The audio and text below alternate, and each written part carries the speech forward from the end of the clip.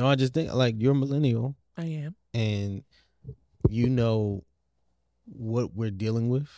Yeah. You know, I feel like you know what we're facing Mm-hmm. in the next, I want to say 5 to 10 years. And you know the climate of what's happening. Yeah. And how it's going to affect us in the future. So I think it's time to talk about, you know, the future of millennials. Well, let's talk about it. Let's talk about it. What's going on, everybody? We're your hosts, Malcolm and Brittany Garrison, and you're listening to Let's Talk About It. Let's Talk About It is a space where we unpack life's transitions and their effects on millennials. As entrepreneurs and millennial parents, we've navigated a lot of life transitions. And we're here to share those experiences with you while challenging perspectives and engaging in open dialogue. Y'all ready? Let's talk about it. Let's talk about it. The future millennials, Gen Z, our kids, I think because we're pregnant with our second child and like our first is 2 and it's like you're thinking about starting school in the next 2 to 3 years. You're thinking about 2 kids in school. My mind has already gone to prom, college, marriage. Jesus. It's that futuristic. But I think when you start thinking about all of those things, it makes you think of like the state of the world, the state of, are we in a recession? Are we not? All this stuff that's going on. We got an election coming up next year. Like just all the things where it just makes you wonder, where are we headed, or what's the state for us? You think about real estate, wanting to buy houses, and some of the conversations that we just have frequently with our friends and amongst ourselves, where it just makes you wonder, like, what kind of shape are we in? Yeah, I think I think about this all the time. Not one because I study the economy, but I think about that just like in the next 10 years. What is things looking like for millennials? Are we going to be well off, or are we going to be facing some things that we probably don't know we're going to be facing?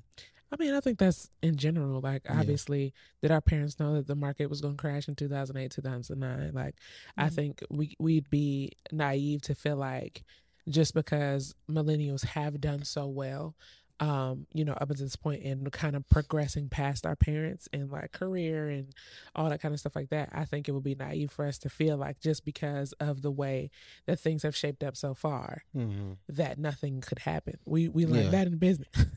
No, that's a fact. I think that's what it is. It's like the unknown. Like, okay, how is things going to change with the economy? Yeah.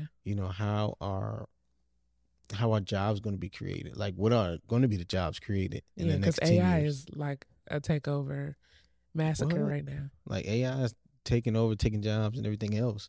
So it's like, okay, are those jobs going to be readily available? Or are they going to be, are you going to have a new skill set? You talk about skill sets all the time, like, and I don't think it's just always going back to school. I think it's, from a space of licensing. What are you licensed to do? What are the things that you can do? I was just talking to a young lady at the church I sing at yesterday, and she just turned 22. She was one of the students that ended up, missing out on graduation and all that stuff because of COVID. Sorry. Oh, that's right. She missed out on because of how 2020 shaped up. Are they still blocking stuff for that word? Because at this point, what happened to it? But anyway, she was talking about, how their graduation, like they just put up a picture of that person and they had to take pictures in their cap and gown. She was like, I had to put on my brother's old cap and gown to take my graduation pictures. I couldn't even do graduation pictures on graduation day. It was just a screen and they just threw our picture up there. And that was our experience. We missed prom. And she was like, I'm contemplating wanting to go to a school still, even though I'm older, because I never got that experience because of how I graduated.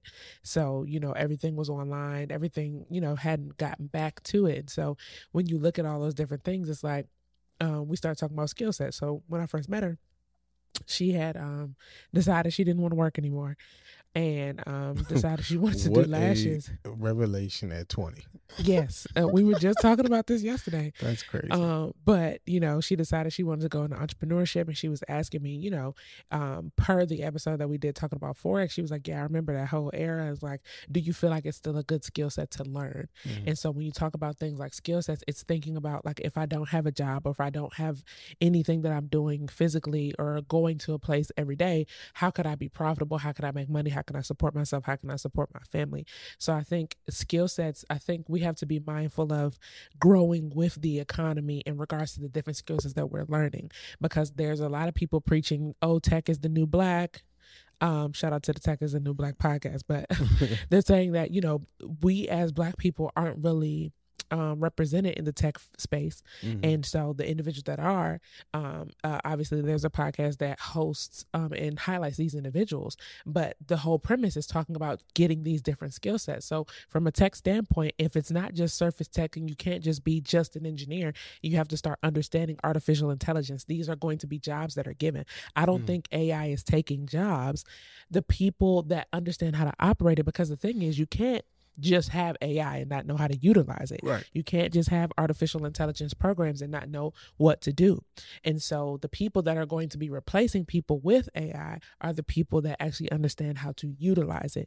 So how are you scaling your different skill sets to be not just profitable, marketable, but be valuable in a marketplace where people don't have those same skill sets? The people that are first to the marketplace in those spaces of artificial intelligence for your specific field of work, those are going to be the people that become most valuable in their space, just because not only do you know it, but now you can teach it. Now you can, show people how to do it. That stuff does not, these are not robots. Yeah, I think we got to learn how to utilize AI to help us accelerate in whatever we're trying to do. I use it for the podcast. Yeah, absolutely. I'm always searching for new ways to utilize AI for podcasting. You know what I'm saying? I'm gonna have to reach out to them and ask them if they want to plug on the show before I drop all the names. No, that's a fact. You know what I'm saying? But there's different artificial intelligence that'll cut up your videos. There's different artificial intelligence that'll transcribe your episode, where you can literally, there's some of them that you could literally take. You mess up a word and you say due diligence instead of due diligence, and you can literally erase it, and it'll take your voice and how you sound and your normal inflections and all that stuff like that, and put in the right word. It'll take out the ums. Like, you can literally just utilize tools like this. People want to know how to put captions on, their videos and all that stuff like that. There's an app that's literally called Captions. Yeah. And it does it for you. No, that's dope.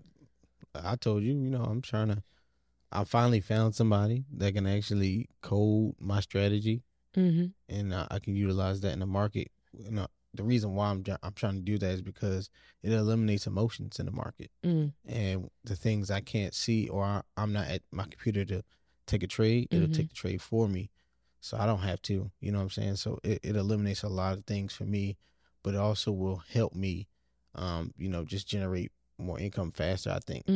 And I utilizing that and seeing where you can take AI is an opportunity, I feel like, for anybody that is, trying to get ahead in the next 5 to 10 years, because we really don't know where this economy is headed. No, we don't. I mean, it is scary right now. I think a lot of people are displaced. Yeah. I think a lot of people are going through displacement. A lot of millennials feel like, I have all this education, and I have nowhere to use it. That's a fact. They been in school for years and acquire certain skill sets, and probably can't get jobs in those fields. That's a real thing. That happened to me. What happened to you? Like, I have a music degree. Not the best degree to have gotten. And that's only just in the sense of like not knowing what you want to do, and it's like you don't even know at that point. You don't know for years. You might find out your last year of school that I wanted to do something completely different, and the best thing to now have done is to go get a master's degree in something different. But had somebody advise me and ask me, what do you like, or what are some of the things that you're uncomfortable with, everything about what I went to school for was about this. My comfortability versus long-term processing. And like, I was talking to one of my homegirls, her cousin is about to be a freshman, and like we're having, we had to have round up the troops and like, give her the talk, talks that we didn't get, especially being as a young lady in 2018. What? It's 2023. Yeah. She's 18. That's so crazy. Jesus Christ.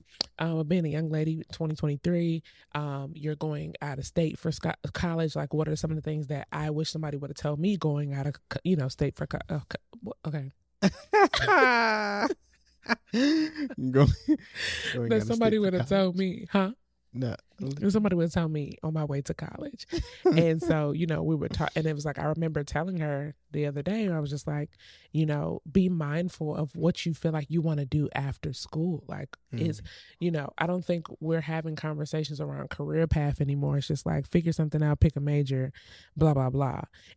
Or not saying to somebody, like, it's okay if you don't like this when you get there. Do you think it's too young at 18 to know what you want to do career-wise? Yes.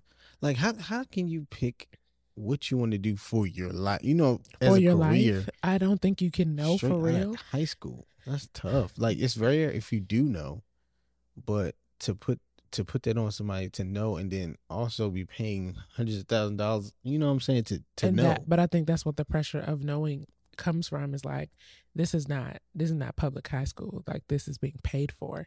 So I do need to figure something out. Right. But like I said, in my situation, like, I got all the way to my last semester, took a business class, and now I'm like, what the heck have I done for 4 years? Man, you'd have loved business, huh? I would have, because it makes sense now because of the things that intrigue me, the things that move me in life as a person. You know what I'm saying? Like I said, I pick comfortability over anything else.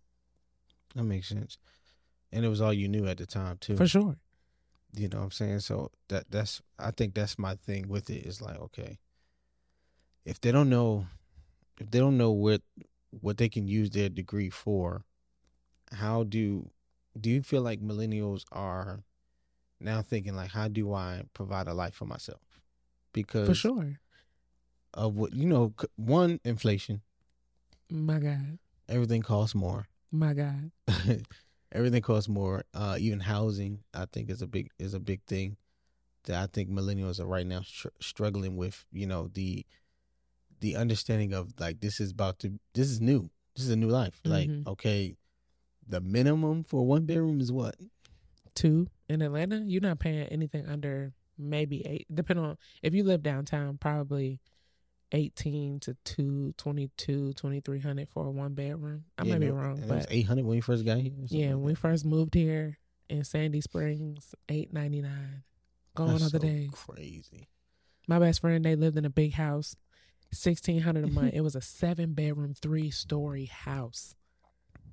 I remember that joint. Oh my God, $1,600 a month. Gone are the days. But yeah, like, you got, at this point, there's so many people moving outside of the city just because the pricing.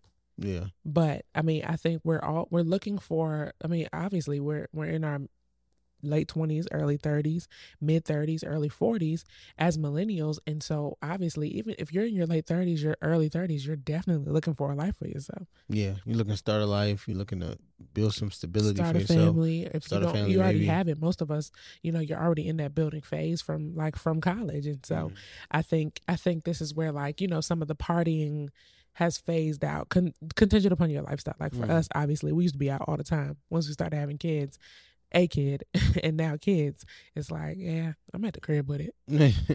What? We got to figure out what this boy gonna eat all day.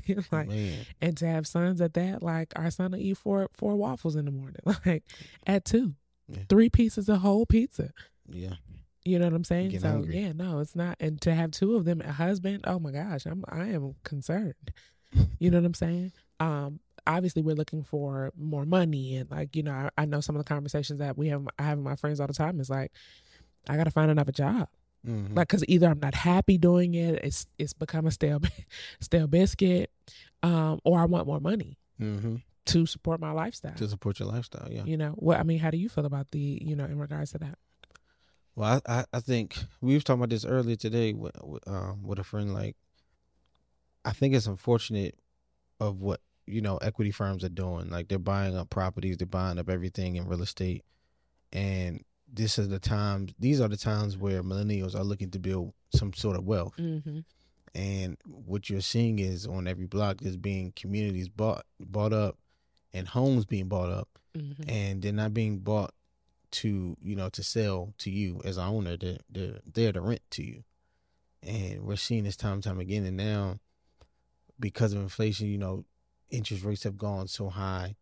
But it ain't even just the interest rate. I feel like millennials wouldn't even care about interest rates if prices wasn't so high. You know what I'm saying? Like, and that's the caveat. You got people that probably bought homes or bought some real estate, right before COVID or in 2020 and everything. Winning. With, great interest rates. Mm-hmm. The issue with that is that a lot of them are stuck. Because they don't want to, if you leave. Yeah. I mean, we were even talking to our realtor about it. He was like, Malcolm asked the real questions like, would you sell your house in this economy? And they're like, absolutely not. You know what I'm saying? Like, well, nigga, why are you trying to get me to do it? But well, I do his answer. He ain't crazy. But the reason being was exactly what you said. It's like, my interest rate is so good. Yeah, and the interest rate is so good. And they have some equity built up for sure. If you bought in 2020, you got, artificial, unrealized gains. That's hilarious. But it's unrealized gains, so a lot of them can't touch it, or they don't know how to, or if they do, they take out a equity line of credit, but you still, like I said, that's a loan to you. So you're gonna be paying that back somehow. Mm-hmm. And a lot of them don't want to sell their home, so the inventory is not there. They don't want to sell it because they don't want to now. Shoot, if I got 3% interest rate, why would I sell my house to now get into a 6 and 7 interest rate? Mm-hmm. You know what I'm saying? For a house that's 2 times what I'm probably paying now. And so that's the thing we were talking about, the NACA program, which is a first time home buyers program or whatever. And, when we were looking into utilizing it, when we were looking to build our first house, what was that, last year? Yeah. Last year or the end of 2021, early last year. And the interest rates were so low, like it all made sense. You know what I'm saying? To use a program like that, you in there with a great interest rates. But at this point, like you're only getting like less, like your interest rate is only down 1% or so. Mm-hmm. And when we were looking at it, it's like you can use a mortgage calculator on there and it'll show you based off of how much you could either do like how much you want to pay for a house, like how much you want the house to cost, or how much you want to be paying on a monthly basis. And based off of the number that we want to pay on a monthly basis, the location we want to live in, the price for the home was so low that it's like, or if this is what you want to pay and this is where you want to live and this is what the interest rate is. And if you use $20,000 to, or $50,000, I didn't even tell y'all this, $50,000 would only buy down your rate. So it was like 4.7%. Oh, wow. And it's like, well, the whole point of utilizing programs like that is so I don't have to pay a down payment. So you don't have to pay down. So it's like it defeats the whole purpose. Using that program. That's right. The whole point. It defeats the whole purpose if I'm putting that kind of money down anyway, Yeah. just to buy my interest rate down. And so, based off of the location, based off of the interest rate and how much we wanted to pay on a monthly basis at a max, it was literally like you can only afford a house that's $375,000. Mm-hmm. But the location where we know we want to live at, you can't even find, like the house we used to live at when we rented it, it was going for me. I looked it up today. It was $447,000.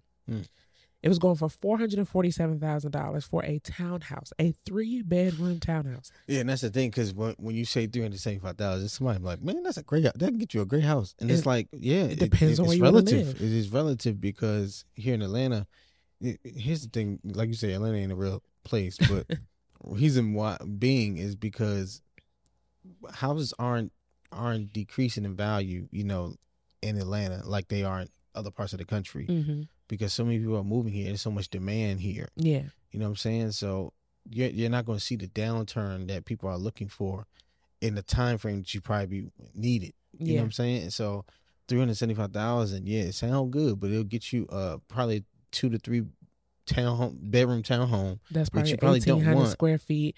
And like I said, it's relative to people though. It's relative to your situation because if you're a newlywed, and it's all across town. Yeah, if you're a newlywed though, that might be cool for you to start your family. Yeah, absolutely. For us, you talking about 2 kids and 2 of us in a townhouse? Not gonna happen. Here's the thing, I'm already tired of steps. We did a townhouse before, so we tried everything we wanted to try to see if we wanted that. Like, what do you really buy want? that? You know what I'm saying? Rent the thing that you want before you buy it. And I think that's a great philosophy. You know Some what I'm people saying? don't, but some people don't, but that's how people. There's been a lot of buyer's remorse because of that. A lot of people, they was told to buy a house, buy a house, buy a house. You bought a house, now you're house poor, or maybe you didn't want this. Maybe you got your, you got a lot of expenses now that you didn't know that you would have let me because ask you you're a this. homeowner. So it's a lot. Had we gone through with us buying our house and building that house that we wanted to build, how do you think today we would feel? We would feel crazy. I think we would feel crazy. I think we would be scared out of our boots. Scared out of our boots. That's crazy. I think we would be happy with the house. I think we wouldn't have been ready for all that it entails, so to speak. More so like all the other costs. And my sister, she bought a house recently, and she was telling me how she didn't know her mortgage was going up. Her mortgage went up like maybe a couple $300 or something like that. But she didn't know. But she didn't know that property taxes do go up. You know what I'm saying? That if the value of the home goes up, the property taxes go up. So you do pay more per year, which means you pay more per month. So in a sense, that is the part that does go up. Even though they say, you're fixed rate. You have a fixed rate. Yeah. So it depends on what you have, but property taxes are always going to be there. So she didn't understand that part, and that's an expense that you don't know.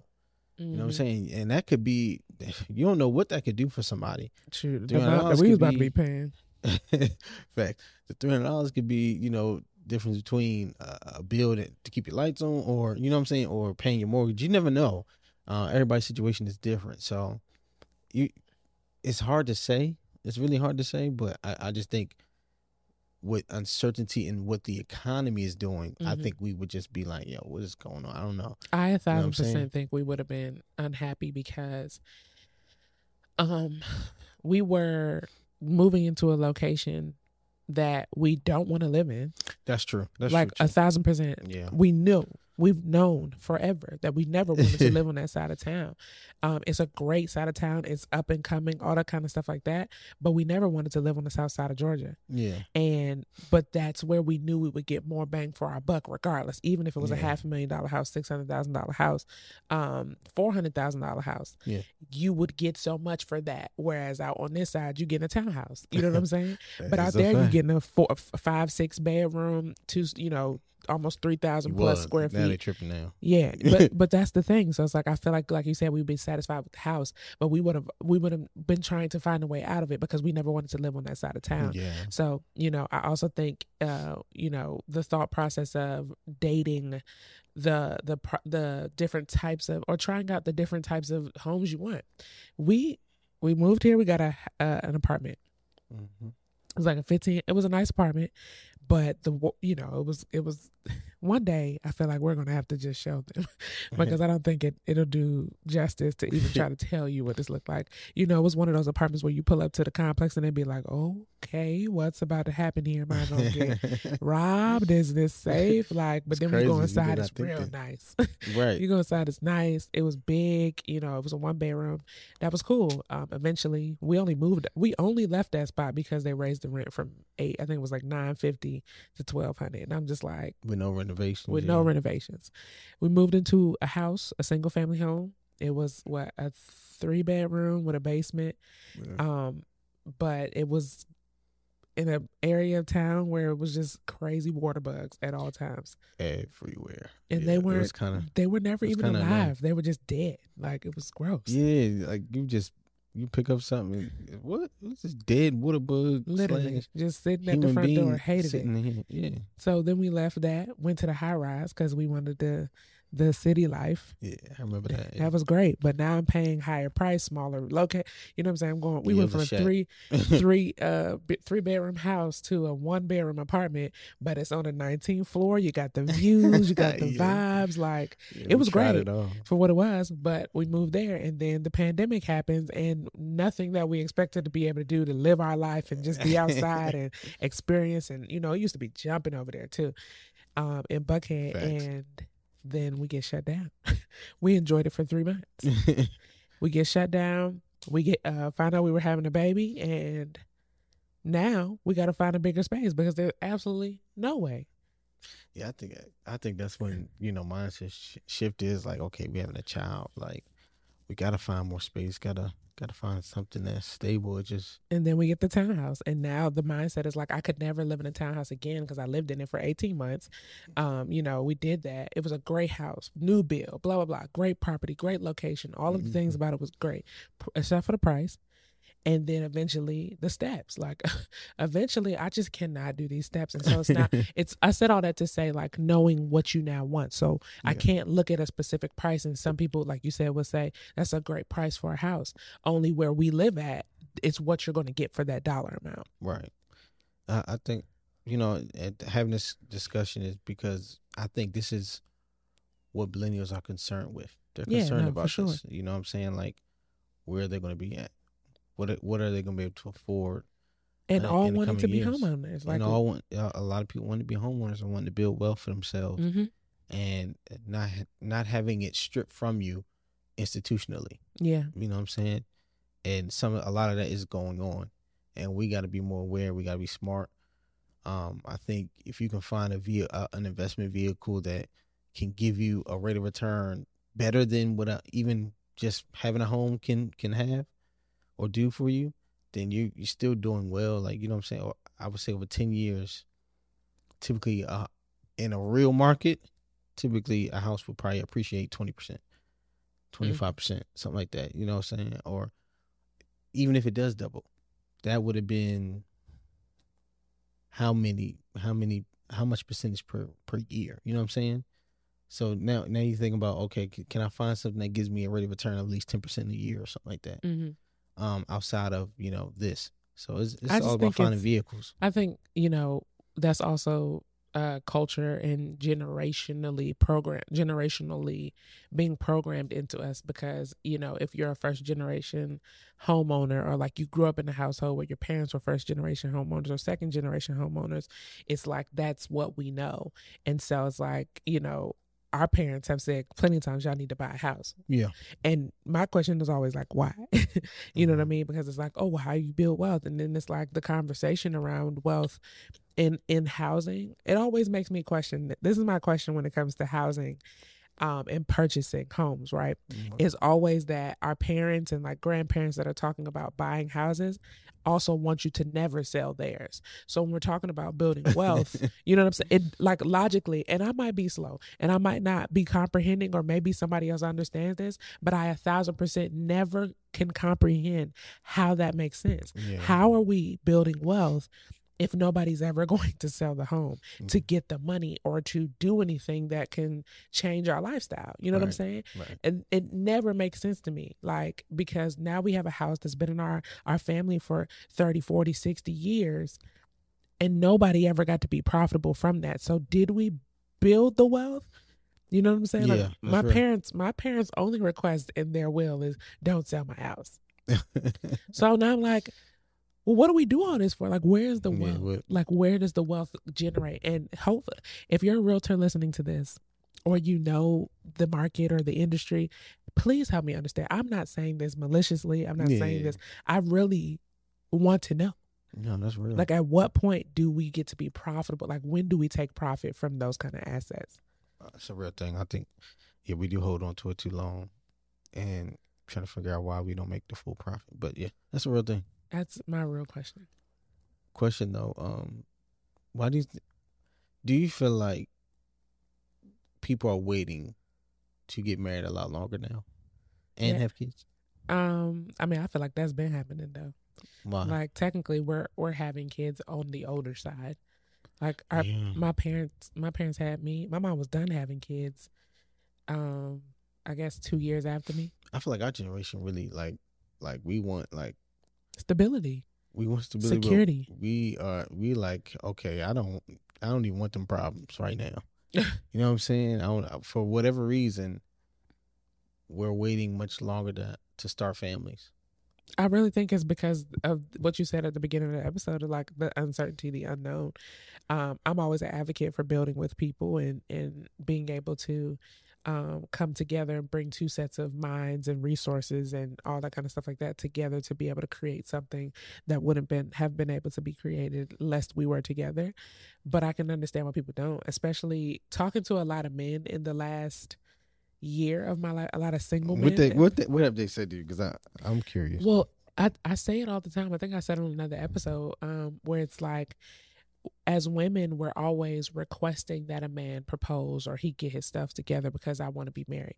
My friends that are single, that are in their 30s, their conversation is the next person I date. I want it to be long term. I want it to lead to marriage. I want like nobody on the women's side is dating just to date.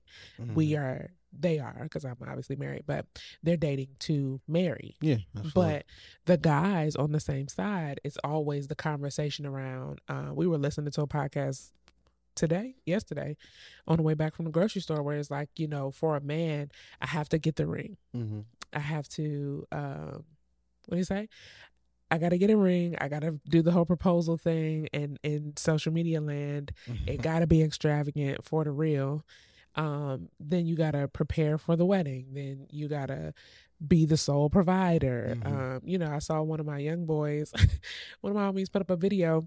He's like 21, 22. It was like, if you 50-50 with your woman, it's no wonder she looking down on you or whatever. Like, Jesus. You should be, so like, we're supposed to provide and protect. And I'm like, the naivety of you, young sir. Yeah, keep on living. Keep on living a little longer. But I said that to say, like, the guys are like, these are the things that they expect from me. And so because these are the expectations, then how could I say I could do it today if I don't feel like I am securely in that place to do this right now? Yeah. And as women, we look at that as like, oh no, it's like we say, I'll build with you or we can do this. But it's like, in reality, I want to be a passenger princess. I don't want to work. I want to sit at home and I want to be a homemaker. Mm-hmm. Say that until you have some kids. Promise you. You know what I'm saying? But it's like, that's my expectation, is I really want you to provide for me. Mm-hmm. And so it's like the oxymoron of, I want you to provide for me, but I also don't want you to wait to propose to me. I don't want to wait for the wedding. I don't want to do it small either. Right. I want it to be, extravagant. I want it to be elegant. I want it to be all the things, but I also don't want to wait for you to figure it out financially or get yourself to where you feel securely to be able to do those things. Do you feel like men are confused? I don't think men are confused. I think they know that, and that's why they always say what they're saying. Oh, like, I'm gonna get my finances together. I've heard it I've heard it from my friends that are married. You know what I'm saying? I'm like, how long it took. I want to marry her, but it might take him years to even, get the money to be able to propose. Because of what you think the expectation is. No, that's real. And that's what we're voicing as well, I can't wait till we have like some kind of event or whatever so that we can pod with our hot topic group. We have a group chat where we just literally many different views in that views in that jump, and it will be a crazy show. But I think guys know that, and a lot of the conversations that I hear from my guys that are single is like, if that's what you want, well, logically, this is the time frame that it really takes. If I'm just meeting you, it's going to take us about 2 years to even get to marriage. Yeah. So it's like, that's what they're thinking. It's like, financially, what does that look like? You want me to take you out? You want me to fly to your city? You want me to do all these different things? And now the men are like, preach. Because I feel like I've always been like the bro sis, like, where I'm crying. Guys are always willing to talk to me because I feel like they feel like I understand them, or like I'm at least listening to understand. That's because I give you the game. Yeah, my husband and his friends have always put me on games since we were in college. I give you all the game, like how we really thinking, what we really thinking, because it's hard for us to give language to a lot of things that's in our head. But as far as the marriage thing, like, there is a lot of things to consider on the man's side, and a lot of them do feel like there's like not much of a benefit to them, which I would disagree. I disagree that since you disagree, can you please elaborate on what are some of the benefits of being a married man? I think having somebody that you're with, that cares for you wholeheartedly, that you vow to, your life is going to be that much better. I think if you have a goal in mind, if you have something that you want to accomplish in life, having someone stable in your life is going to accelerate it. I think having a sound mind, a peaceful home and things like that, like all those things that woman provides, that a man needs on his journey, I think he'll capture that goal a lot faster if he did it with one person than trying to be out here, chasing tail. It's too hectic out here. You know what I'm saying? It's too much. It's way too much. And if you go oriented and you try to hit your goals, like, you ain't got time to be chasing tail all the time. You know what I'm saying? Like, chasing tail is hilarious. I'm trying to be, politically correct out here. Because you sound ratchet. But no, but seriously, like, I just think, like, I would disagree with any dude that says, like, there's no benefit to them marriage wise. And what they're typically thinking about and what they're saying is monetarily, they feel like there's no benefit because they're already thinking of the end. You know what I'm saying? They're thinking, like, if we don't make it. And if you're going off the numbers, yeah, it's 50-50 chance you will or will not. But if you're choosing the right person, that shouldn't be the case. You know what I'm saying? I think there isn't enough conversation, I guess. Well, now there is, thanks to podcasts. But there's a lot of conversation that expresses the details of the work that marriage actually takes, because it's not always easy. And that too, people shy away from that. Yeah, it's difficult. It's a lot of conversing and a lot of adjusting and a lot of shifting and changing, because you change as a person too. You know, you have different. We have different goals than we had when we first decided to move to Atlanta. Yo, that's real. We have different goals than when we first got together. Man, how about you? You know, we have different goals than we had last year before we had kids. Facts. Literally last year. They're forever changing. They're forever changing, and so it's adaptability and your willingness to do that. And I think those are the parts that make marriage seem like it could be. I don't really want to embark on those things. It's like, no, it's just actually a lot of work. It's actually the most work you'll ever do, because it's not just what you're doing in the relationship that is beneficial to the other person. It's also the work that you have to do within yourself. Literally. That now I have to change me. Or like if you're, like for me, if you're talking about sex, and like a lot of men, it's like, the whole man conversation is always, well, y'all don't even understand. We want it so much. And you couldn't even fathom how much I think about sex. And it's like, all right, cool. If I know this now, if I'm aware of this, I'm gonna have to eat these words tonight after the show is over. Before I even say this, I already know. You know what I'm saying? But when you think of, obviously, why I'm pregnant, like a mug. But no, I'm saying, like, when you think about that, we gotta talk about that. That's gonna be a whole pod one day. What? The baby? Sex while pregnant. It's a whole thing. Sex while pregnant is crazy for an episode. Anyway. Because inquiry lines really do want to know. They do want to know. Right? Our friend just asked us that. You're going to have to put me on game, bro. Like. Well, finish what you was going to say. What you gonna say? I bet you want me to. Anyway, I'm saying, like, if I know that my husband is now saying this and he's making this request and he's saying, like, I want to feel like you want me to. I don't want to feel like I have to pursue you every time I want sex, because I know I want sex that much. And I know physically, even now, while me being pregnant, like, that's just something that you can't do. You're not always going to be up to it or feel like it, or we're about to embark on a 6-week or could be more hiatus due to whatever. And it's like me now reprogramming myself. We're about to be married for 5 years, been together for 10 years. And instead of just saying, well, I'm pregnant, or I'm tired, or I'm this, it's like, can I make the effort to let him know that he's wanted to? Like, I think I'm more intentionally thinking about it. I kind of, at this point, I feel like I got a clock in my head where I'd be like, all right, it's been 3 days. You have a clock? That is so funny. It's been 3 days. It's the intentionality of knowing the clock. You want to pull up on me? And it might sound like it's tedious or like it don't take all that. And it's like, it probably doesn't. But can I be, if I know that's what you're asking for or have asked for before or have made comments about, how intentional can I be to not only make you feel like you're the one reaching out for the same thing that you're saying is a need for you? So you think, because men and women are shying away from marriage, so to speak, in our generation. Like, they're like, I don't know if they're taking it as seriously or they're even looking to do that. I don't agree. Yeah. All right. So explain. I don't agree. I think there's actually our millennial marriage percentage is actually higher than any other generation has been. Really? Yes. And I wonder. All right. So I think it's taking longer because the who's though. You know what I'm saying? Like you have that's what it is, the yeah. guys that are making a lot of money, or you have the women that are making a lot of money, where it's like now I'm more concerned about what you want me for. And so my vetting process might be a little bit longer, or like, you know, I might be weeding people out way faster because of why you're here, or, you know, stuff like that. And even if it's not just a financial gain, it's just kind of like, why are you here? What do you want from me?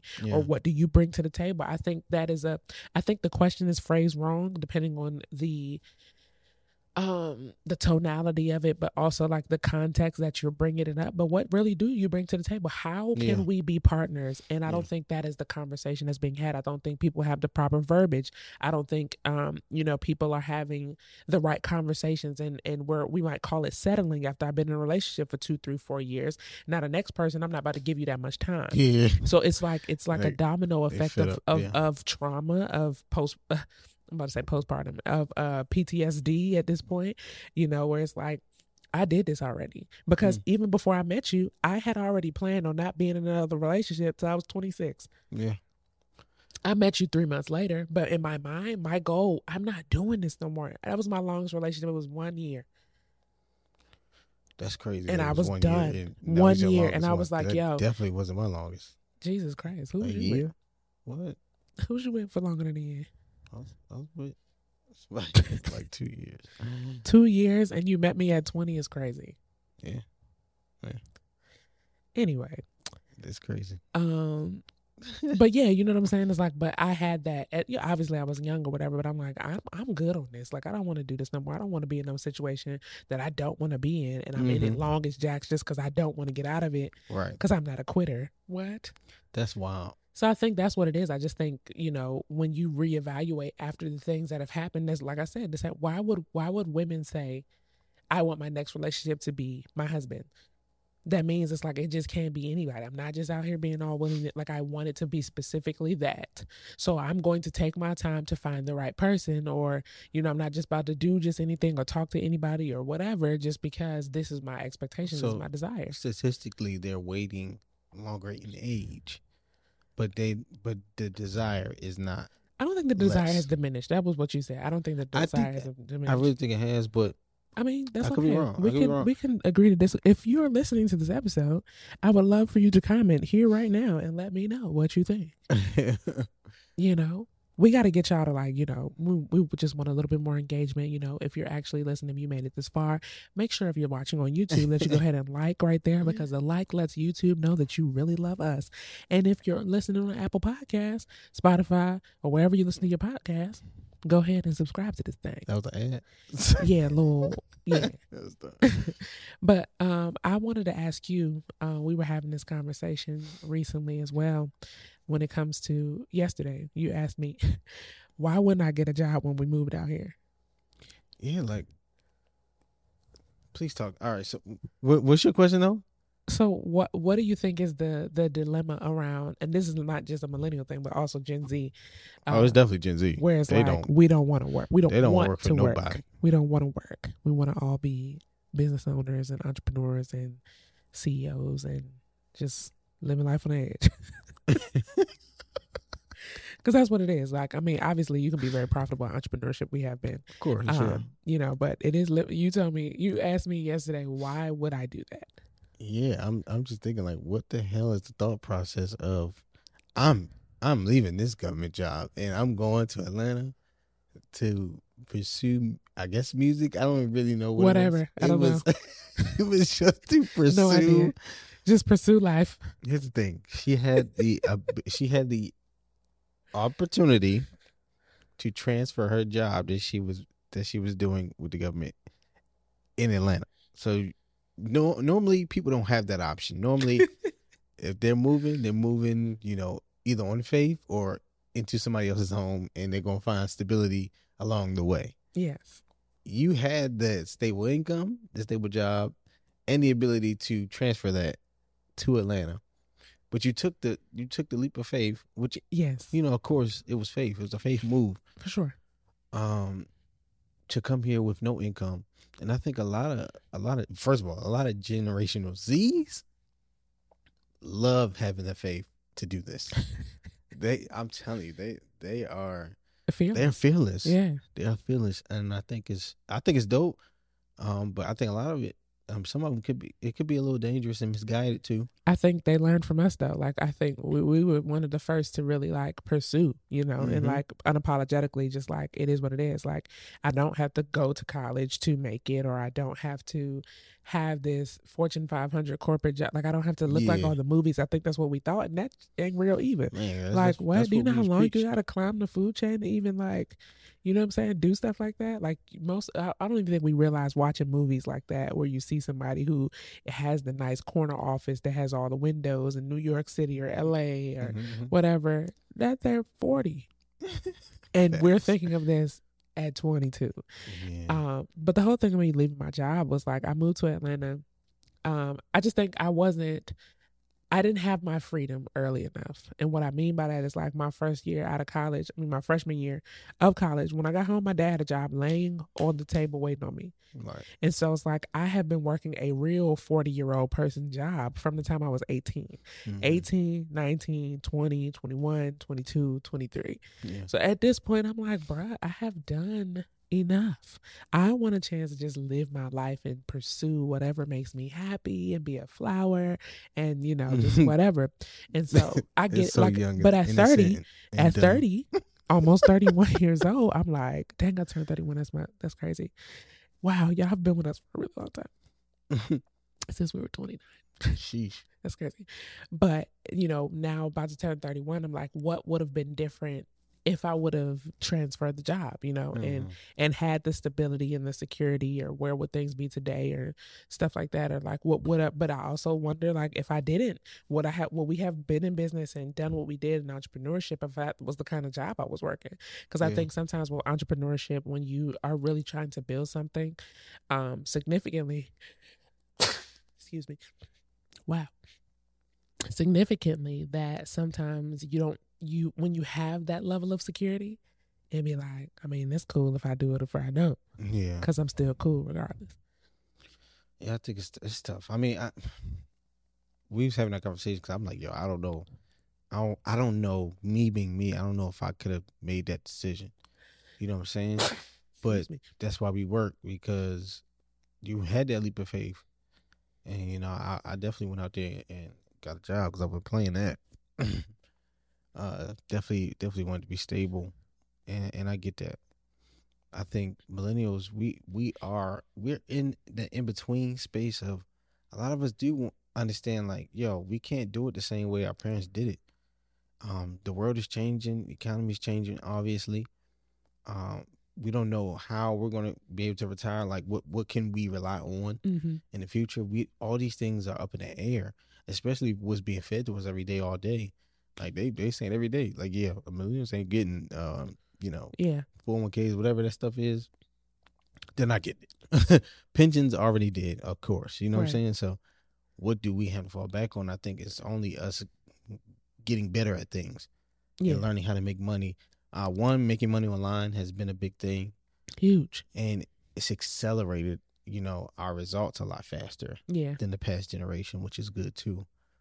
But it is something that we think about. I think that, and if you're doing that, you gotta be looking, how can I scale? How can I scale this in the next 10 years? Not thinking in the next 2, but in the next 10, how can I scale to a space? I think that's our biggest downfall is because of the last 3 to 4 years. Like, I think because of that, like, we have lost our sense of time. And within losing our sense of time, it's like we want everything accelerated, and it's like, I could do this in 30 days, 90 days, or if I do make $1 million in a year, then I'm good. It's like we want the popcorn, and it's like, obviously we talked about this before, like, if it's not that fast, then it feels like I'm a failure, where it's like, yo, I have adopted that mentality. We've been talking about that recently, of like, my goals are now set for 2.5, 5 years. Like, that's what I'm looking at to get to the places that I want to be at, versus where it used to be quick.